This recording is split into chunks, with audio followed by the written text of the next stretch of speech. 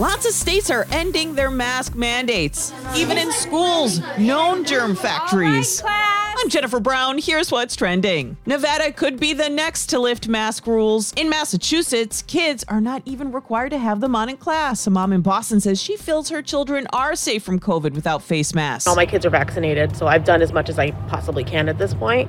I just think it's better for the kids.